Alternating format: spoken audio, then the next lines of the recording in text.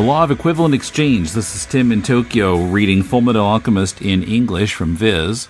And this is Patrick in Kumamoto reading Hagane no Renkin Jutsushi, the original in Japanese, from Gangan Comics by Hiromu Arakawa. And we're up to chapter 73, A Daydream. Nice, short, simple title. This chapter just reminded me, as if we needed reminding, but reminded me of how tightly plotted this comic is. And everything just kind of fits together. I don't know how she did it with so many characters. I think one time I was reading about how Brian Michael Bendis, when he was doing a whole bunch of different series plus some group stuff, like an X-Men or an Avengers, where you have a whole bunch of different characters. They can't always be in the same place at the same time. And how he kind of schedules their appearances. And so I'm sure she must have some kind of schedule, There must have been a wall in her house where she was plotting it all out. A murder wall.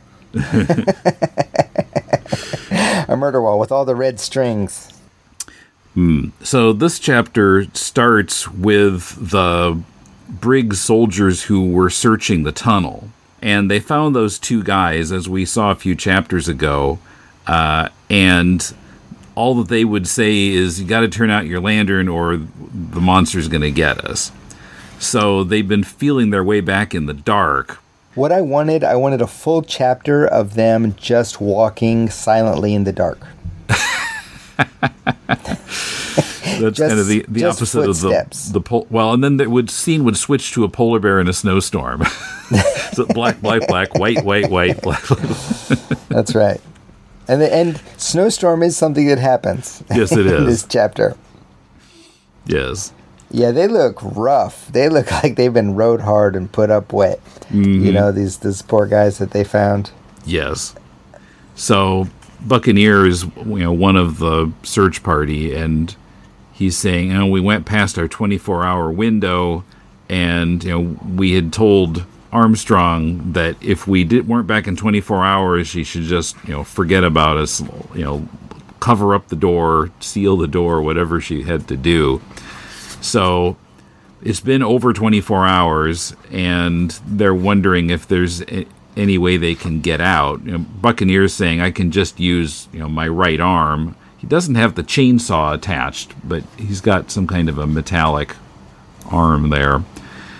So he climbs the ladder, he knocks on the door, and somebody opens it. I don't know this character's name. I'm not sure if we've even been told who this is.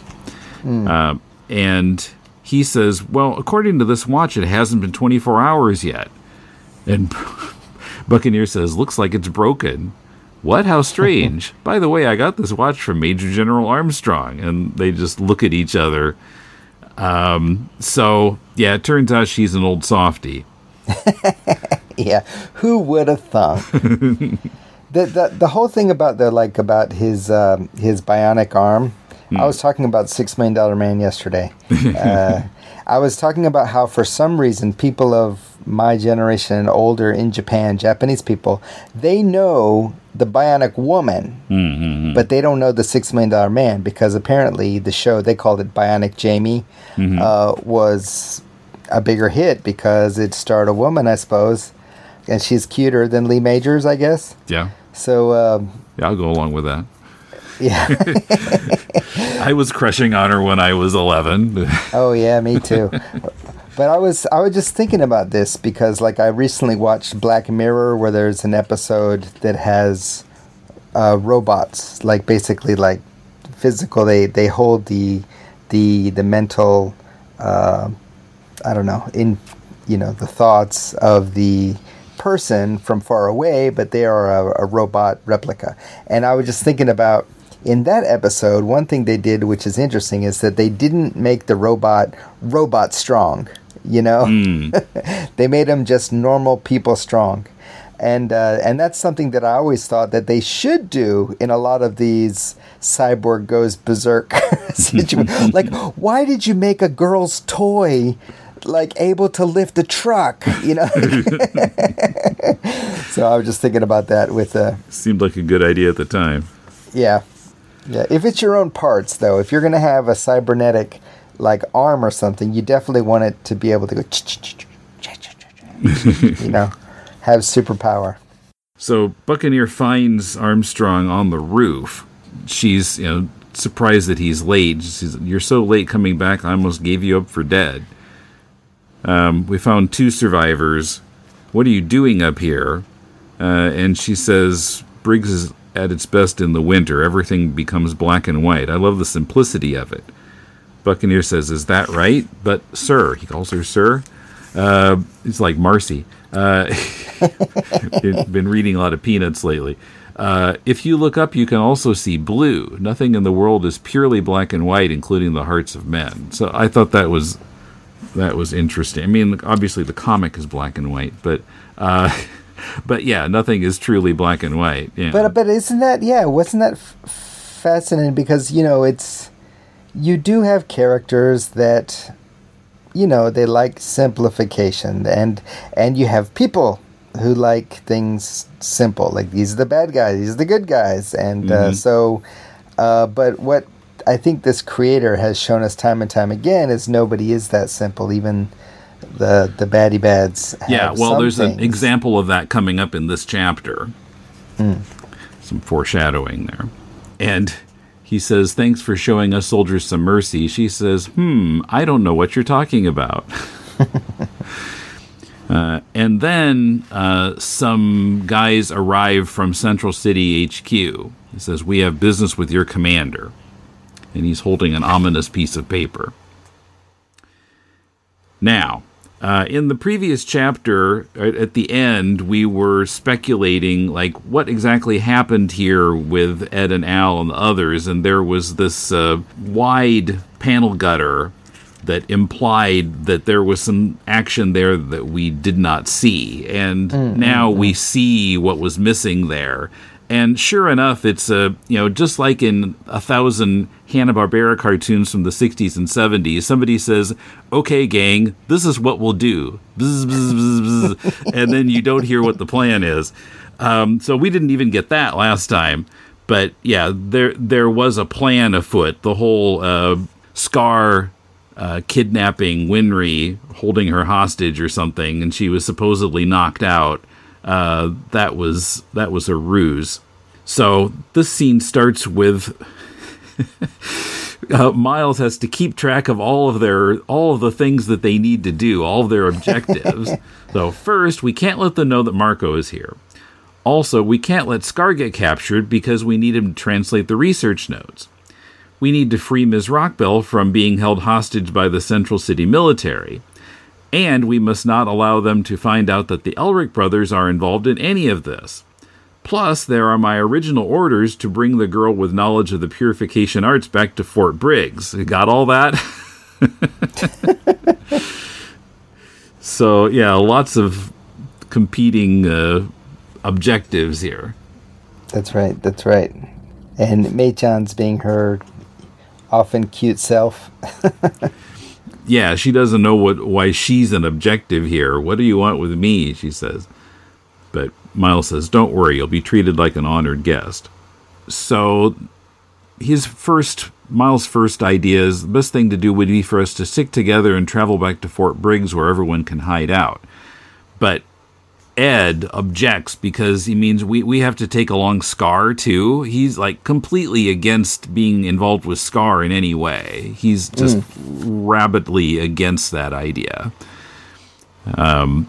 He doesn't even care about getting the research notes translated. Not if it means bringing him along. And Mei-chan stands up for Scar. Mr. Scar isn't a bad man. He just does bad things. Yeah. Well, as we've seen, maybe we know Scar better than these characters do, because we've seen a lot of his background. But, yeah, I mean, he's angry and he wanted revenge, but, yeah, he's not totally evil either. He's just someone who has done some bad things.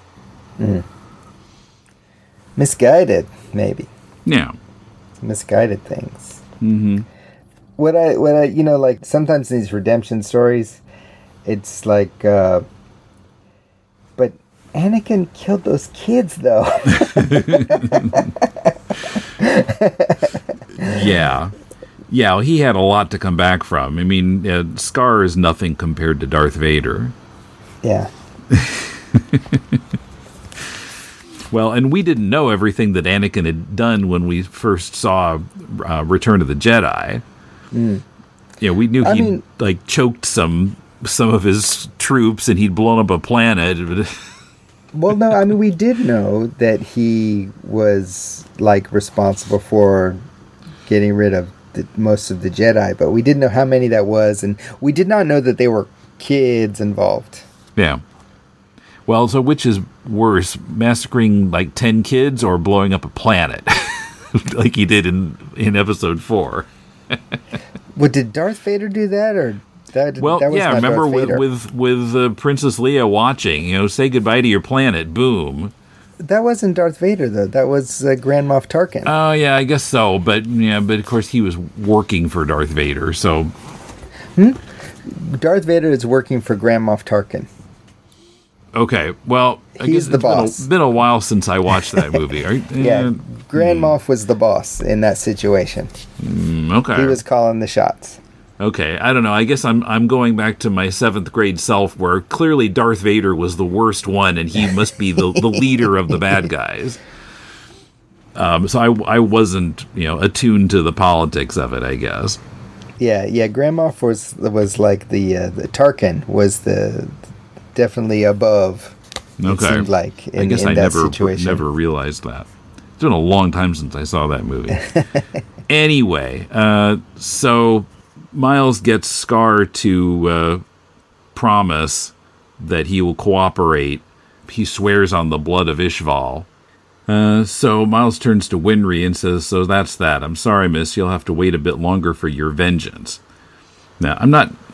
Did she say she was going to have vengeance? Or what? See, I think the word sabaku, I think I talked about it last time, is mistranslated as vengeance. It's more like justice. Get your justice. Mm-hmm. So, vengeance and justice, those are not exactly the same. Right? Yeah, I mean, from her, treating his arm last time, it seemed like she was, bypassing getting revenge.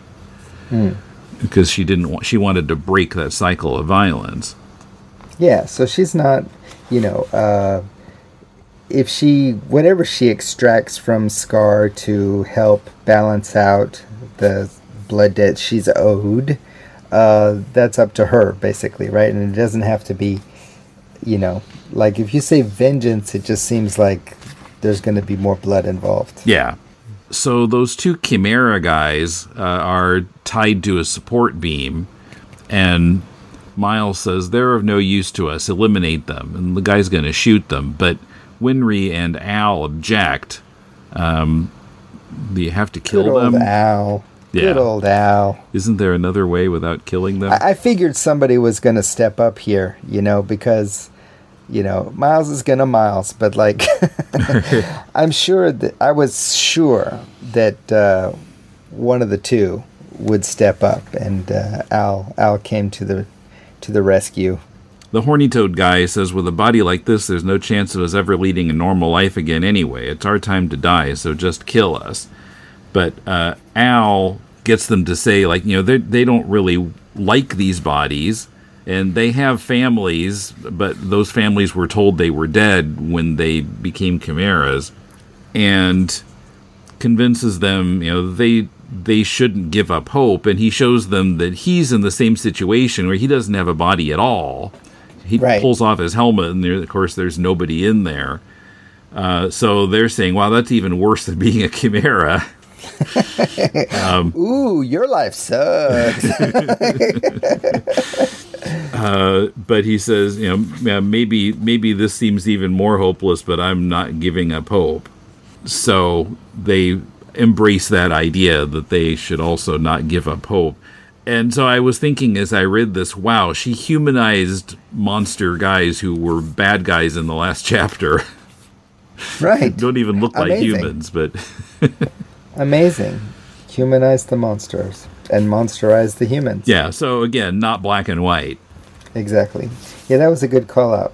And then, guess who saves the day when they need a way to get out of here?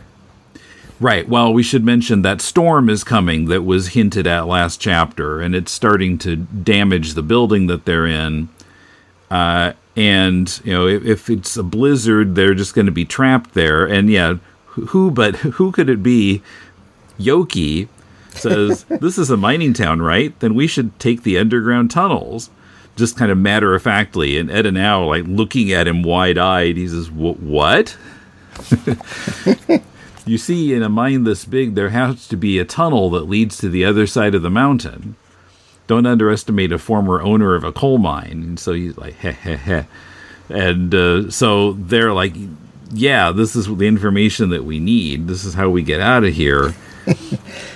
So I think now for the Yoki fans, I think that Arakawa needs to revisit the series, do a side story, a volume, like a 3-volume set of the life of Yoki.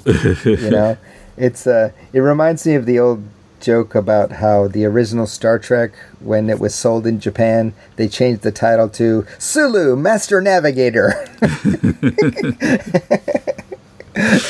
Is that true? No, I don't think so. In fact, Sulu is called Kato. Interesting. Well, yeah. Sulu is not really a Japanese name. It's like there's space a Sulu future sea. Japanese name. Well, there's a Sulu Sea in near the Philippines. So I think there was but his first name is Hikaru, which came out much later though. That he has a Japanese background. Mm-hmm. So they're going to try to get out that way, but then Marco says now all we need to do is come up with a way to solve Ms. Winry's predicament without incriminating the Elric brothers. Ed and Miles are talking about it, and then Winry speaks up. This isn't easy for me to say, but maybe we could make it look like Scar has taken me hostage. What do you think? And of course Ed objects to it. You realize you'd be putting your life in his hands. But she objects to them objecting because she's already involved in this and it's her life, and so she needs to be involved in figuring out how to get out of this.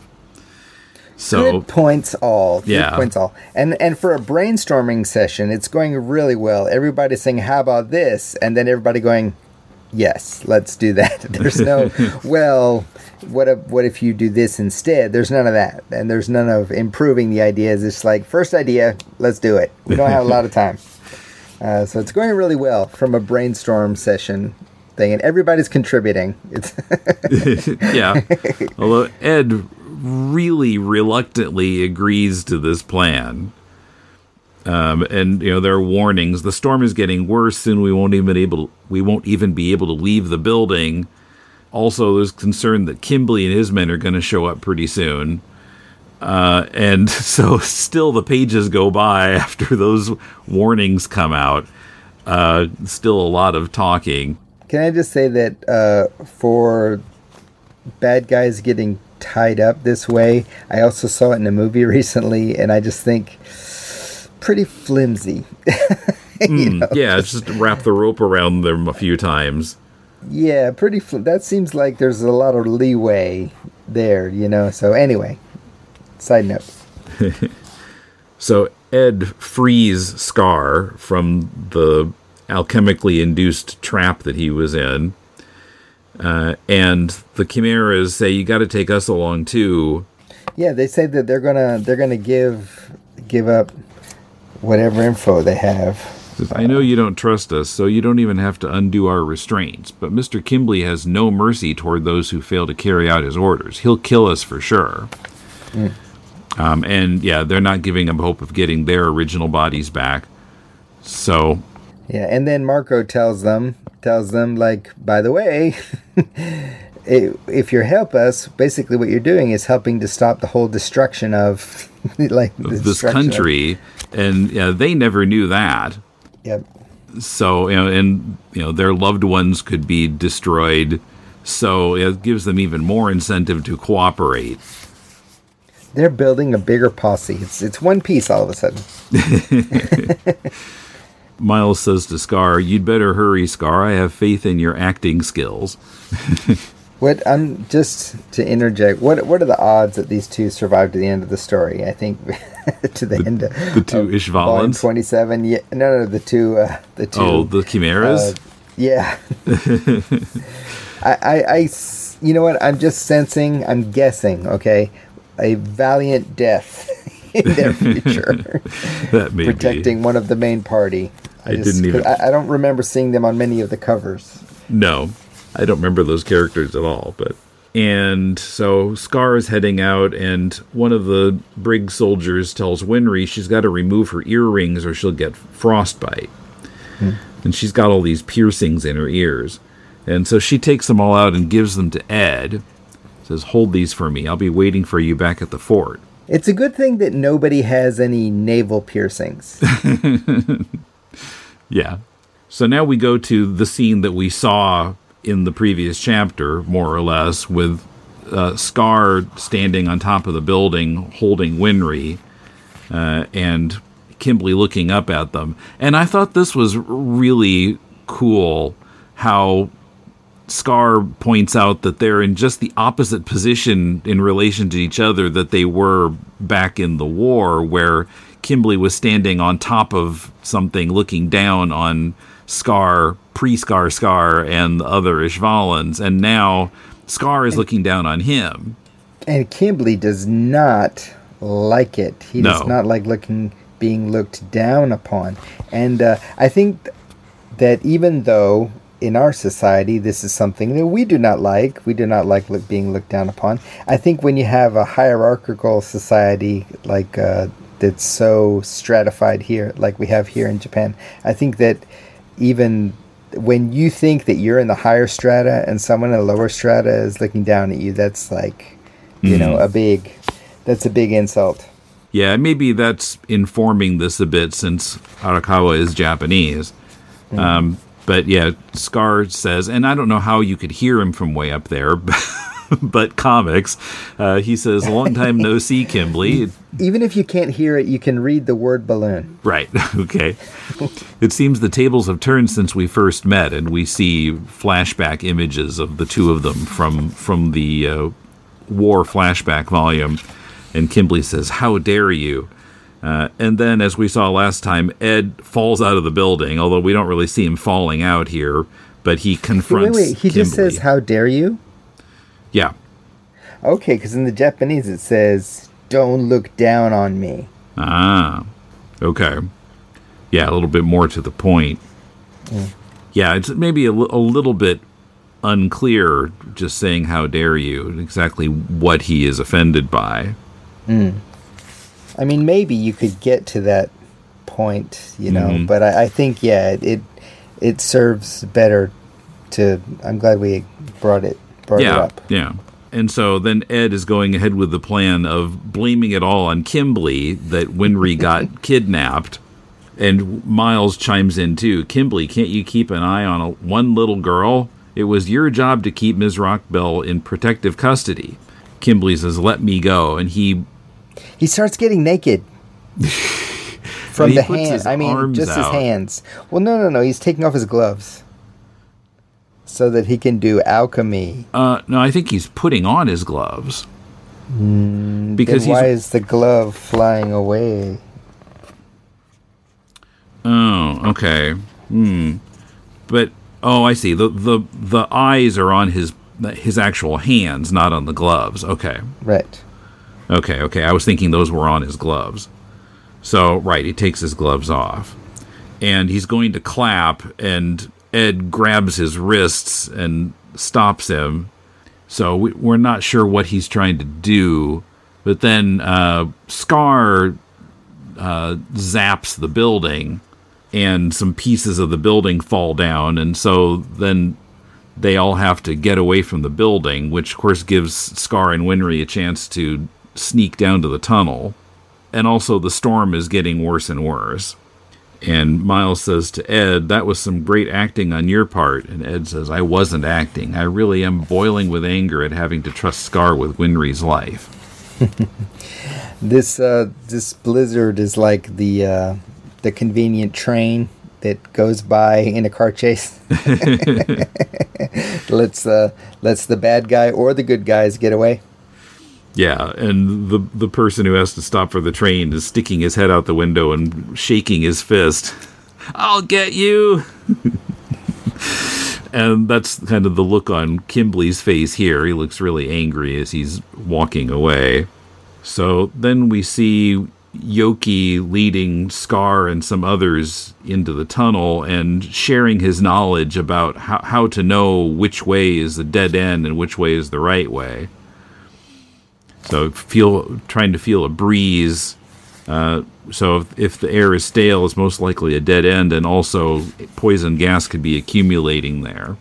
So, I mean, she's actually like having Yoki like use some expertise and be more of an involved character. Yeah, after being a joke character for multiple volumes, now he's showing his worth here.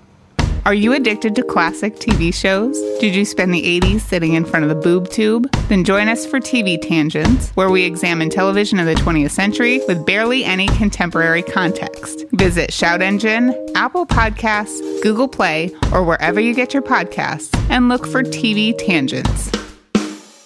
So Marco is talking with Winry, saying, you're brave like your parents. I guess he knew or at least knew of her parents during the war.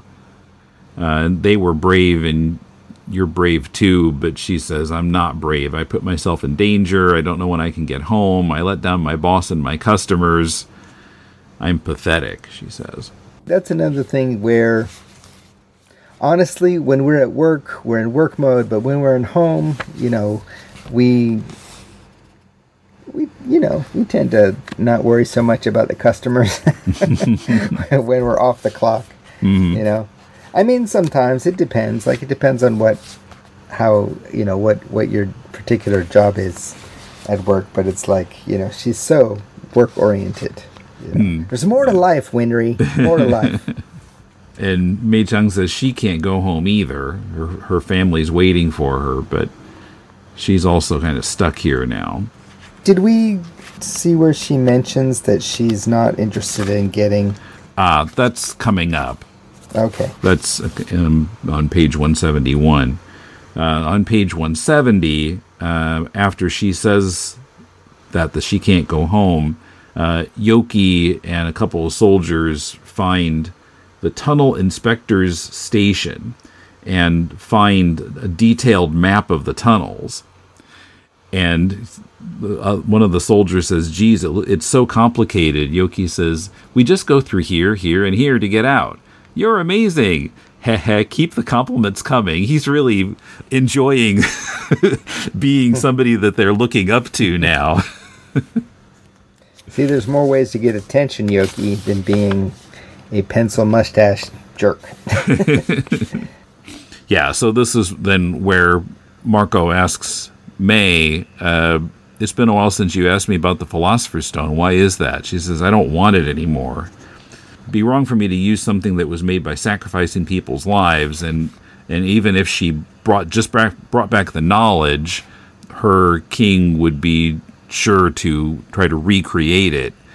Yeah, without hesitation, she says. Without hesitations, he would just kill several hundred people to make it. Mm-hmm. So, doesn't sound like the best place to live either, this Shin place. No. Absolute monarchy. Yeah, it's a monarchy. Kind of. So, yeah, they found this map. They're going to make their way through the tunnels. Now, in that last panel on 171, I assume you got the same page numbers I do. You see these characters in silhouette, and someone is saying, hey, Dr. Marco, do you think there might be a clue in there about a way to get our original bodies back? Now, is that the chimeras? Yeah, I think so. We don't actually see them. I couldn't find them anywhere in the scene. So it was a little disorienting. Like, what, are Ed and Al there? No, they're someplace else, as we see a couple pages later. So, yeah, the only other people who are trying to get their original bodies back within this group are the chimeras, but we don't actually see them. It's true. She doesn't show them. She doesn't show them anywhere. Yeah, so I was kind of disoriented there. Yeah, I kind of just like went like. There's a couple things I noticed on second read, like that when Mei Chang is defending Scar, she throws the little panda at Ed's head. Like I went right by it the first time. I don't think I noticed that.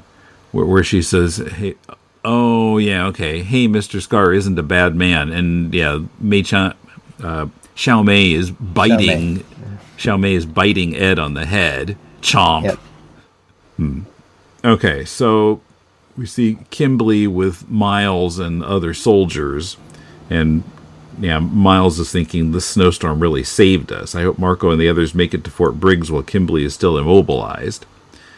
But then Briggs calls Miles, and he's talking on the phone, and then he says, "What?"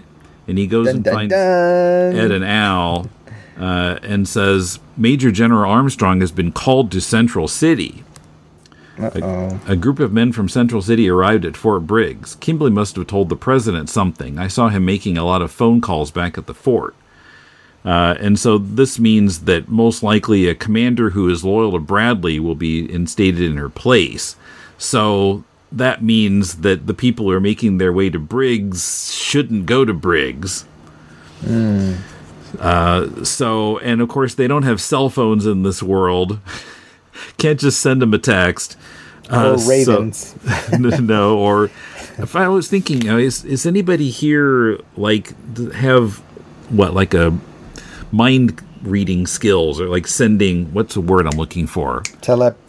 A telepath. Yeah. No telepaths here. So. I mean, they have radio, so. But yeah, they. I think somebody says they don't have they don't even have a radio. And in this storm, it's impossible to go after them on foot.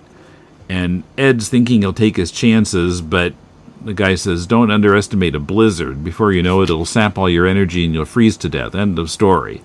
But Al points out his body doesn't get tired and doesn't freeze to death. So if anybody should go, it's him. And so next page, there he is out in the blizzard. And he's got a compass and a map, and somehow the map doesn't blow away. I was really expecting to see a panel where it was blowing away, gone forever. But he's making his way through the storm, and then things get so white, and then he sees his own actual body in that place where it is, with those big stone doors behind him, and his body is reaching out to his armored self, and their hands almost touch, or appear to touch, but then it's all gone again, and he wakes up back in the blizzard. Sound effect, gust. And so he's puzzled that he just saw his physical body, and he has a flashback to Barry the Chopper, and I dug back trying to find whatever scene this is referring to, and I couldn't find it. I couldn't remember if it was early or late in the Barry the Chopper era, but Barry is saying they were two separate things to begin with, so of course they would repel one another. And I guess he was talking about his own real body and... Yes, his own real body and the armor. The armor. To the reverse of that, of course, his actual body and his soul are longing for each other. And so maybe in this place of nothingness, he reached a Zen state where he could, his physical body could reach across the void. And his thought on the next page, normally this body wouldn't have a soul inside it, so it's being rejected. My physical body is pulling my soul towards it. And we leave him in the blizzard, and we go to Father. We haven't seen him in a while. In his chair with all the pipes. And he's placing these figures on, was this a pentagram? It's a pentagon with a five-pointed star inside it. And pentagon. Okay. Placing these figures on the corners of the pentagon and saying that they are Edward Al von Hohenheim, Izumi Curtis, and one other person, whoever that is. So Izumi Curtis also tried to reconstitute her dead child. Right. So she's also, like, connected to the truth, I suppose. Yeah. So who else is? Indoors. But what about Hohenheim? Hohenheim himself. I mean, he has a Philosopher's Stone, so obviously he's done something. Mm-hmm. Who else could it be? Marco has maybe? Maybe. Oh, I should mention here on that last page we see Lean just kind of hanging out. Haven't seen him in quite a while. Oh, yeah. I totally forgot about him. No more. There's no jokes about him, pigging out on food. And leaving the bill for someone else. Yeah, he's really been in reserve here for quite a while. I'm sure he's going to have another moment later, but not much going on that front. But yeah, I'm not sure who the other person would be. But it's you, dear reader. You're the one. Apparently, this is kind of the plan for because they were talking about for that human sacrifice that was talked about before of the Elrics and others to accomplish whatever it is they're trying to accomplish. Let's see. Not a lot of back matter. No. Should we do sound effects first or do the back matter first? Yeah, let's go ahead and do the sound effects. I didn't really find anything that... Yeah, it's not a great sound effects chapter. I don't know that I saw anything in here that I hadn't seen before. I'm going to go with Kimberly spreading his arms apart because the Japanese sound effect is zua, which I have not seen before. Okay. Yeah, it's fwa in English. That sounds very flamboyant. I think I'm going to go with, and it's not the first time we've ever seen it, but I thought it's really effective here. When Scar is holding Winry on top of the building and Kimberly is looking up at him and the wind is blowing, it's woo. I thought it really added to that panel as it's, leaving the panel and overlapping other panels. The G and W are huge, and the O's gradually get smaller. When he's about to alchemize the top of the building, he kind of cracks his knuckles here. Do they just do crack or crack? K-R-A-K. Okay. And then crash also with a K. I guess I should give Gust an honorable mention. I mentioned a bit earlier when Al's in the storm. Okay, but yeah, the back matter is kind of lacking this time. Apparently the chapters went on longer than usual, and so they didn't have much room. We have one 4-panel comic here. Now, okay, I was puzzled by this. So what is, in Japanese, what is the title of this comic? This 4-panel? Braha. I don't... It's like Loyal Dog Braha. Which I don't know what that reference might be. Braha. In English, they called it Bayate the Faithful Dog. Now, I'm not sure why it's Bayate instead of Hayate. Oh, Braha is short for Bloodhound, apparently. I don't know. It's really puzzling.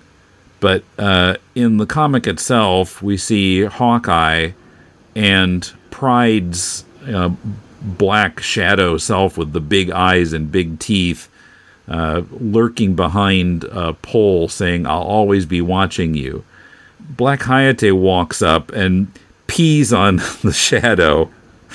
And Black Hayate. That's Braha. That's what they're saying. Braha is short for Black Hayate. Okay. So it's just loyal dog.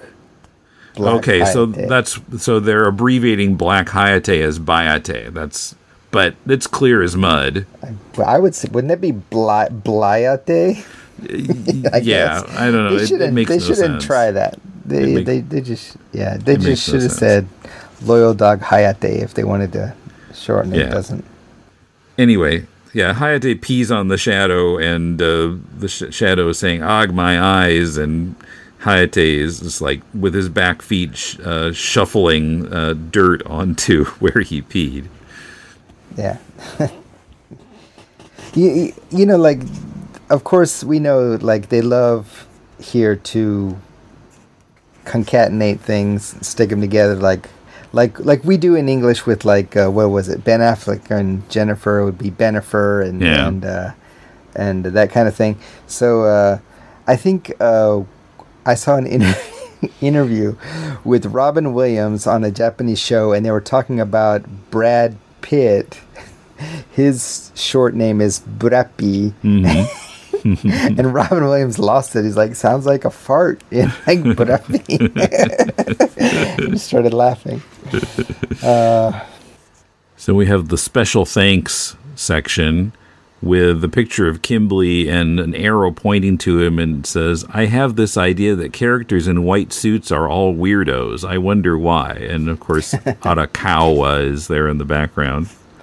Now, the word hentai is used, so which does mean weirdo, but it's pervert specifically, you know? Mm. So pervert is what it should have been. Yeah. Pervs.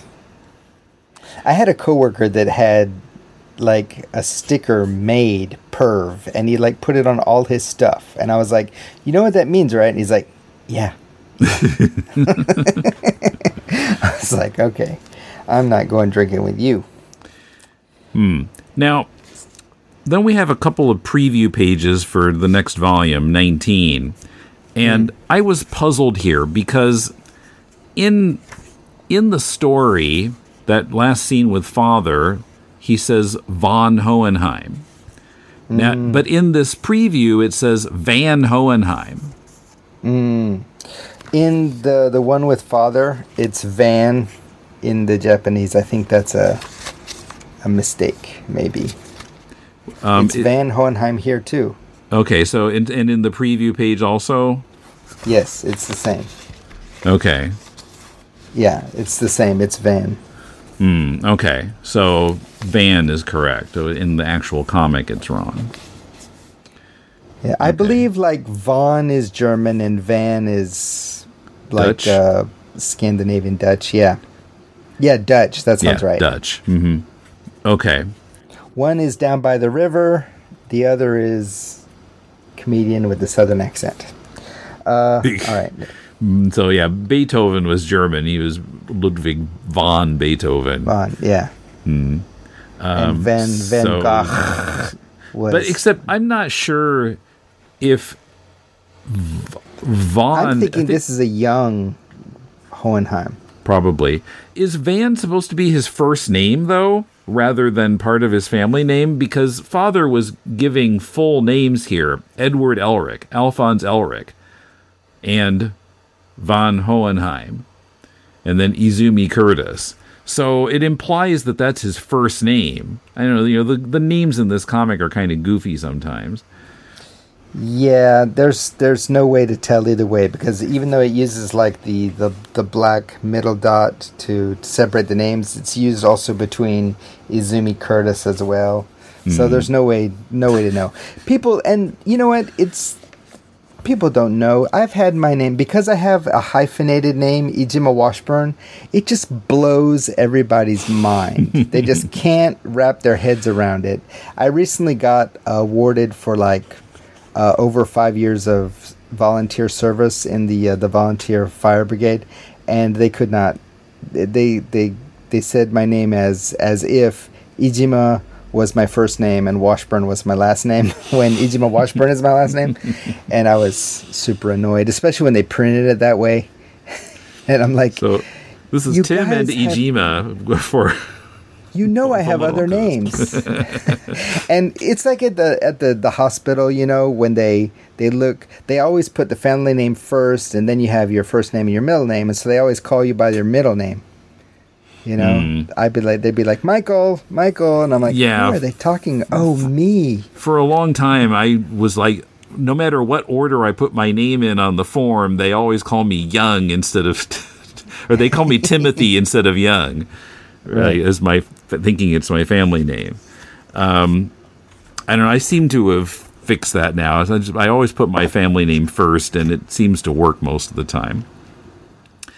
There was no in memoriam rectangle here. I was wondering what was on the spine. Nobody died. Nobody died. There's just nothing clouds. there. Is there? Clouds. It is clouds. Okay. And they've done that before. But yeah, they didn't even include that in the English version. There are a couple other comics here where Ed is there with Winry and Al, and he says, if you look carefully at the kanji that spell Fullmetal Alchemist in Japanese, you'll see it has the character for money in it 3 times. Or gold. It could be gold. But yeah, they're talking about money. And she says, how extravagant. And Al says, money, money, money. Everywhere you look, it's money, money, money. Even a manga about hopes and dreams is sullied by money. And he runs away. I give up. You're all a bunch of capitalist pigs. Ed says, what's wrong? Direct translation, by the way. Direct capitalist translation. Pigs? Yes, it's a Shihon Shugi no Buta Domo. And Winry says, he's just going through a phase. Let him go. He's at that difficult age. And then we have Yoki. It says, if Mr. Yoki attempted human transmutation, and he's why is he wearing an I Love New York shirt? Yes, T-shirt. Says, whether it's my arms, legs, or hands, you can have it. Take whatever you want. And then we see like a ghostly version of him, just like black background around the figure that's white, except for the hair is black. And then we see him with no hair saying, I didn't say my hair. Yeah, that's the one thing. Legs, arms, no problem. Hair, nope. That's hilarious about the I Love New York t-shirt. Like when I was a kid, going to New York for the first couple times, it's like I wanted to get, you know, the I Love New York t-shirt. You got to get it. And you have to get one of the bootleg ones from a guy off the street. It's just a rule. And then the other thing was like the Hard Rock Cafe before they were everywhere, you know. There was like a few places that they had Hard Rock Cafe. Now they're everywhere. And so those are like 2 of the shirts that you just had to get when you visit New York. Mm-hmm. All right. So that's volume 18. Got 9 to go. Yep. So next one will be the last of the 10s, and we'll be getting into the 20s. Yeah.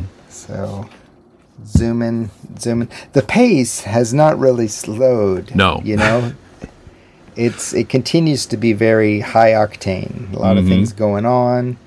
Converted 2 bad guys in one chapter. So, you know. Yeah, I mean, they were not inherently evil. They were just doing what they were told. Yeah, following orders. But, yeah, now they're seeing the error of their ways.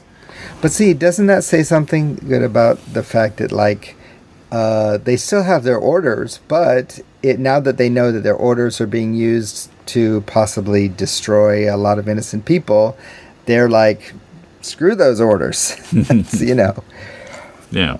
Yeah, I enjoyed that one. I think this last chapter was the chapter that was maybe a little bit longer, thus resulting in the lack of... I mean, I'm not like, ooh, I can't wait to get to the back matter, but, you know, but it was a bit of a surprise not to have a little more taste. Yeah. But that was a good one. Yeah. What do we say, Tim? What do we say? Well, I was going to remind everyone that it takes a village to make a philosopher's stone. Yes. And don't forget it. Don't forget it. It takes more than a village. It takes a town, I would say. So we'll see you next time. See you next time. And don't forget, you get what you pay for. That's the law of, what's that the law of? Equivalent exchange. Yep. Longest podcast name related to Full Metal Alchemist. Already a long name in existence. Y'all be good. All right. See you next time. Bye.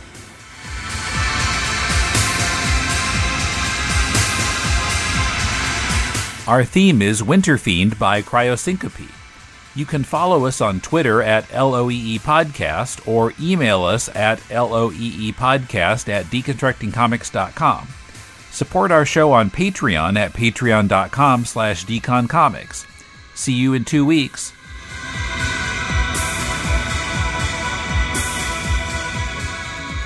The Law of Equivalent Exchange is a production of deconstructingcomics.com.